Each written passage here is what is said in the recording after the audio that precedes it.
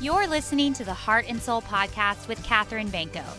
I'm on a mission to celebrate breakthrough, empowerment, and shameless living in the lives of women everywhere. Join me and let's live unashamed together. What's up, everybody? Welcome back to Heart and Soul. It's just me today.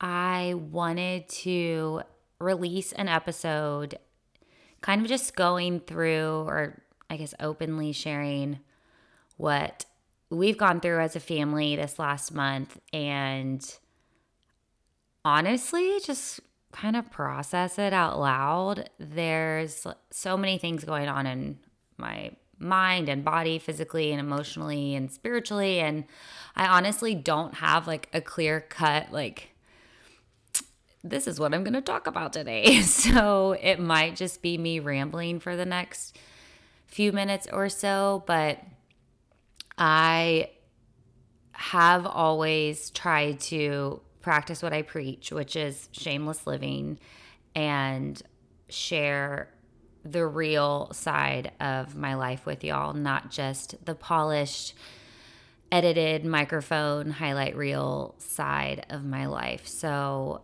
life's been real lately, and I am recording this while William naps, so hopefully I can really kind of dive deeper into what's been going on. But I do want to, before I get started, just release a trigger warning for anyone listening that I will be talking about miscarriage and pregnancy loss today. So if fertility or infertility or pregnancy loss or any of this is heavy on your heart and you feel like this would be triggering for you to hear in this current state that you're in, then please stop listening. This is not about getting, numbers on episodes for listeners or number of downloads. This is truly just about me sharing my heart. And if that's something that will affect you in a negative way right now, then head on to our earlier episodes this month or past episodes if you'd like to catch up on older episodes. This might not be the episode for you is what I'm saying. Okay, so just for a little background, I, prior to having William, had 2 miscarriages, and there are episodes recorded on that. Sorry, my brain truly does not really work right now. So if I'm not making sense with my words, please be patient with me. But yeah, I have recorded episodes when those happened back in 2020. If you wanted to know more details about that, but essentially our first two times getting pregnant, we lost the babies. The first one was at 8 weeks at our first appointment. The second one was at our second appointment around 10 or 11 weeks. Both pregnancies, and William included, all pregnancies were measuring really small. We've seen heartbeats and we haven't seen heartbeats. And it's something that has the first trimester and even just leading up to getting pregnant. I don't know. I know that for most moms, it's a very anxiety-ridden time, lots of worry. But for me, it's just so heavy because I have more often than not experienced bad news in a doctor's office than good news. So with William, we had a healthy pregnancy, and although there were some ups and downs with his growth and size and being induced, and the last trimester was kind of just a little more I guess we had to be a little more vigilant. I don't know if that's the right word. Diligent with ultrasounds and checkups because of William's growth. But overall, he ended up, obviously he's with us now, being a healthy pregnancy and delivery. And we are so thankful for him. And we always knew that we wanted to have our kids closer in age. One, because we wanted our siblings them to have siblings who were just close in school and they could play with and just have a closer bond all of life with. And also because I'm not young. I didn't want to wait too long to have another baby because of my age, and also because of our past with miscarriages. I knew that like it was a risk getting pregnant and possibly having to lose a baby and then start the process over and over and over. So we started trying when William was a little over a year old. And yes, we were trying. We got pregnant really fast, which has never been a problem for me getting pregnant, which I realize it is a problem for some women. And if that's you, I'm so sorry. I know how frustrating and I guess just like, yeah, frustrating is the only word I can think of. That must be to just wait and wait and wait on that positive pregnancy test. But yeah, we got pregnant really quickly. And at first, obviously, I was super worried. We actually I'm going to share some like crazy cool stories about this pregnancy that I feel like really did increase my faith. And then also share with y'all like what I'm wrestling with and doubts I'm having even with God or with my faith or with getting pregnant again in general. But our first 8 days of this pregnancy, I actually was bleeding, like a normal bleeding, not just like a light like implantation bleeding, like a period bleeding. I actually thought I was on my period, which is a whole nother story. I was actually pregnant. And so from the very beginning, that first week, I honestly, if I'm just being completely real with y'all, I was not hopeful. I was terrified. I honestly couldn't even let myself get too excited because of the bleeding. It almost felt like it wasn't real. But we went to church like 8 days, like I said, 8 days into me bleeding. Obviously, I was like emotionally just a roller coaster. But we went to church that morning, and you know how they have like people praying up for you at the top, at the front of the service, at the front of the service. I went up to these two women, one who I knew and one who I didn't, and asked them for prayer and told them, I've been bleeding and I'm obviously like crying. I'm a freaking wreck up there. And they're laying hands on me and praying, and it was really powerful. And the woman who I did not know, after they were done praying, she looked at me and she was like, I just want to let you know that the woman who in the Bible who was bleeding and just wanted to touch the hem of Jesus's garments to be healed, little did she know she was already healed, even though she was still bleeding. And literally, y'all, I'm not kidding, right when she said that and right when that prayer was over, I had not bled since. So 8 days of bleeding, and then it immediately stopped in that moment. And it was super powerful. Like one of those moments where you're like, wow, he hears our prayers and he heals and he can do all things. And you're just like on fire for the power of Jesus. And after that, I like a sense of confidence came into my pregnancy where I was like, wow, like I really do believe that this is going to be like a huge testimony. And not that I don't think it is, and now, even though we've lost the baby since then, I just think it's a different kind of testimony about like maybe increasing my faith or holding on to hope when it feels hopeless. But I don't know, I'm still learning that. Anyways, after that, we had a 6-week viability scan to check on the baby, and there was a heartbeat and everything was great. She was like, everything looks normal. Baby's measuring normal, just a few days early, but that's obviously common because they're so tiny. How do you know?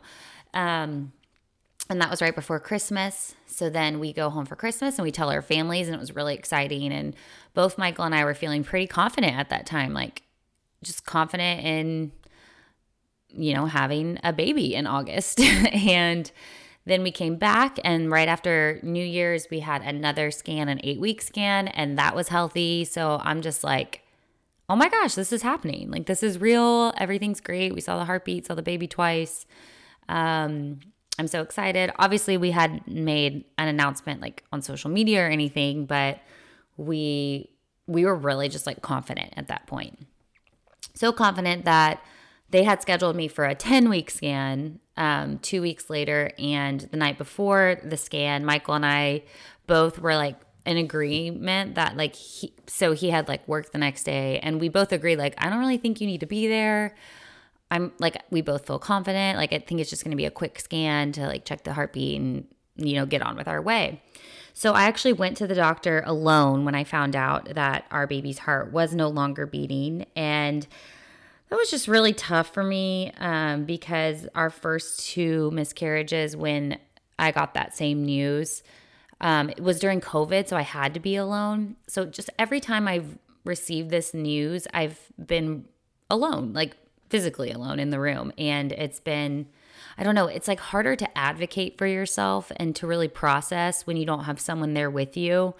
And so anyways, I went in for my 10-week scan, and immediately I knew that there was no heartbeat. I saw the baby during the ultrasound, and I did not see a heartbeat. And I'm not a doctor, but it was pretty obvious, and it was gut-wrenching. I even asked, like, is there a heartbeat? She moved around a little bit, eventually confirmed that there wasn't.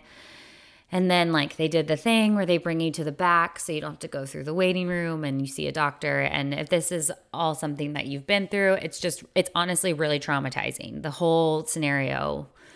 I think back on this past miscarriage and then the 2 miscarriages before then, and I remember, I'm not joking, every single detail of walking into the room, laying down for this, the ultrasound, hearing what the doctor said, hearing the after, like I see those moments, I visualize those moments, and I hear the words that were said over and over again in my head to this day.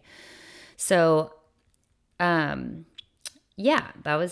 we went back to a room in the back, and basically my body had not shown any signs of miscarriage, which is the same with my first 2. Everything was normal, no bleeding, no cramping, nothing. So I was sent home to miscarry from home with some medicine that they induce you with at your house.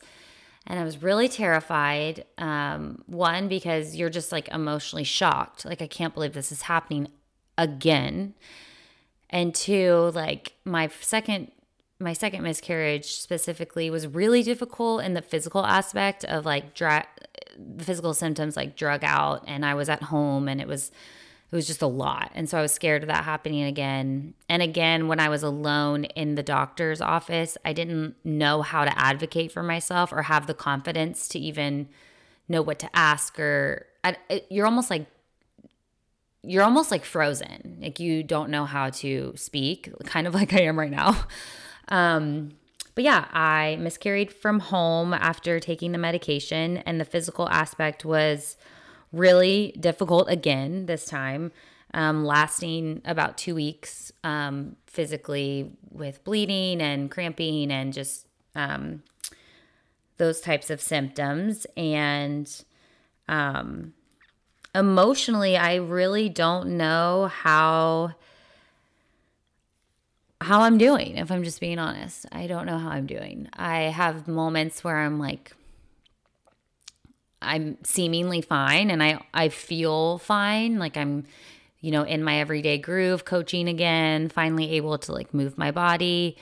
And then I have moments where it just hits me out of nowhere, and I'm, crying or not able to speak, or, it almost feels like you get hit by a truck. I will say that this time it has been different on the emotional level, having a child. And I don't know if anyone's listening here who has miscarried after having a healthy baby, but it's kind of bittersweet because you don't get the luxury of, shutting off from the world and taking time to really like lay in bed and heal and feel your feelings and cry and like just almost like shut off, because there's still this little life that you have to take care of, that you get to take care of. So I would say that's like bitter and sweet, because it also, taking care of William has allowed for a like joyful distraction for me from all the pain emotionally and physically that I've been feeling, in that like I have to be his mom still. I want to be his mom still, but I also like, I have to. So, like he needs me still. And there's like a lot of like comfort in that, like, I guess I have this purpose outside of just being the woman who has miscarried all these babies and can't keep a healthy pregnancy, and like all these, doubts that, or false identities that you repeat in your mind. Like, those are clouded over by the fact that, like, I do have a purpose with William, and with Soul, and like with Michael. And so I don't know, it's this bittersweet feeling of, I think because I'm not feeling it all at once, and like allowing, or not able, it's not that I'm not allowing, I'm not able to grieve as similarly or the same way as I did for the first two. I think it does hit me more during like those random moments, like last night, driving home from a bridal shower, or, just literally random moments. Like, I was on a run one time and I started crying, or, I'm mid conversation and I'm crying, or I find myself like freezing up and not being able to talk, or trying to like cheer people on in Soul, and like the words aren't coming out. It's wild in that. Sorry, here I go again. Just basically what I'm trying to say is, it's a different kind of grief this time. And I know that grief, I think what I'm learning is that grief is different every single time you experience it. And there's not some formula for it. It's not supposed to be the same. It doesn't look the same depending on the season you're in, or depending on where you're at in life, or what's going on around you, or what's happening in your people's world around you. You just never grieve the same. And so there is no like booklet or like, I don't know, bullet points that you can read to see what it's going to be like or expect it to look like. It's just different every time, and there's no right or wrong way to do it. And so that's kind of the grace that I'm giving myself recently, is you don't know what you're doing. You've never lost a third baby until now. So you're allowed to grieve and process and mourn however you need to. Easier said than done when I'm like in a more healthy space right now talking on this podcast, because there are lots of moments where I'm not giving myself grace, or I'm beating myself up, or I'm blaming myself for the miscarriage, or wondering what I could have done, or what I didn't do, or what I should have done. And those thoughts do run rampant in my heart at times, and in my mind, and sometimes cloud over what I know is true, which is that this baby was not developed healthily from the beginning, and it got a quick pass to be with Jesus before any of us ever get to.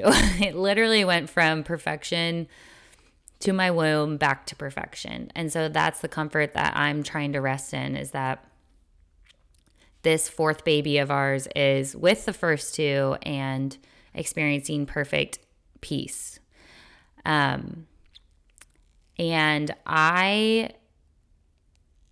as far as peace goes in my own walk with God, I will say it's, again, a roller coaster. Some moments I'm praising him, some moments I'm fighting with him. And one thing I'm learning and being reminded of is that your wrestling is also worship. And just because you might be questioning or doubting, or maybe like being a little more stern in your prayer life or conversations with God, doesn't mean that he's any less good or that you believe any less. It just might mean that the type of worship that you need to learn right now is just how to wrestle with your Father. So that's where my worship is landing at the moment, is wrestling. I found a lot of peace in community. I mean, the outpouring of love was literally insane, because we did tell people in our lives that we were pregnant. We didn't announce it on social media, but people knew. And so when we lost the baby, we had to, or I needed to, just to like get it off, I don't know, get it out of my mind, was to like let everyone know that, who knew that we were pregnant, just let them know that we were no longer having this baby. And I'm not kidding. We received like 7,000 cookie deliveries. That's an exaggeration.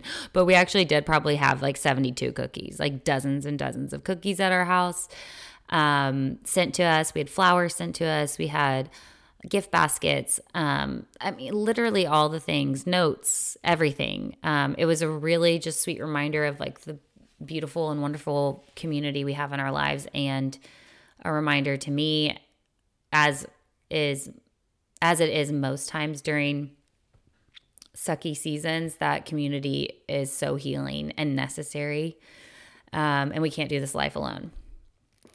So I honestly don't know how to end this podcast except to say I am so sorry if you have experienced a miscarriage, or if you're experiencing infertility, or if you're in the waiting season.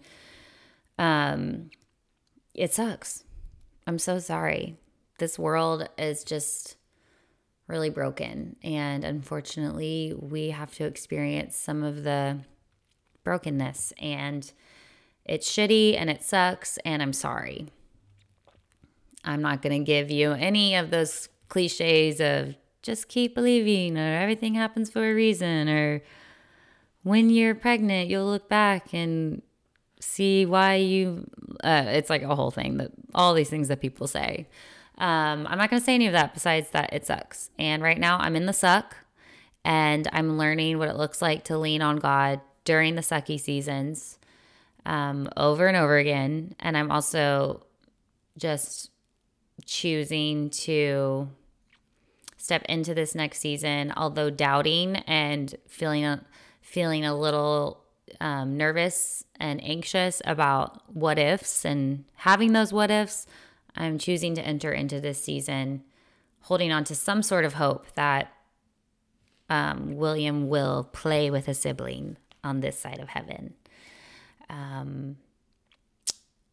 So yeah, I am an open book. You can always reach out to me. Email me at heartandsoulpodcast@gmail.com, or shoot me a DM at Heart and Soul Podcast on Instagram.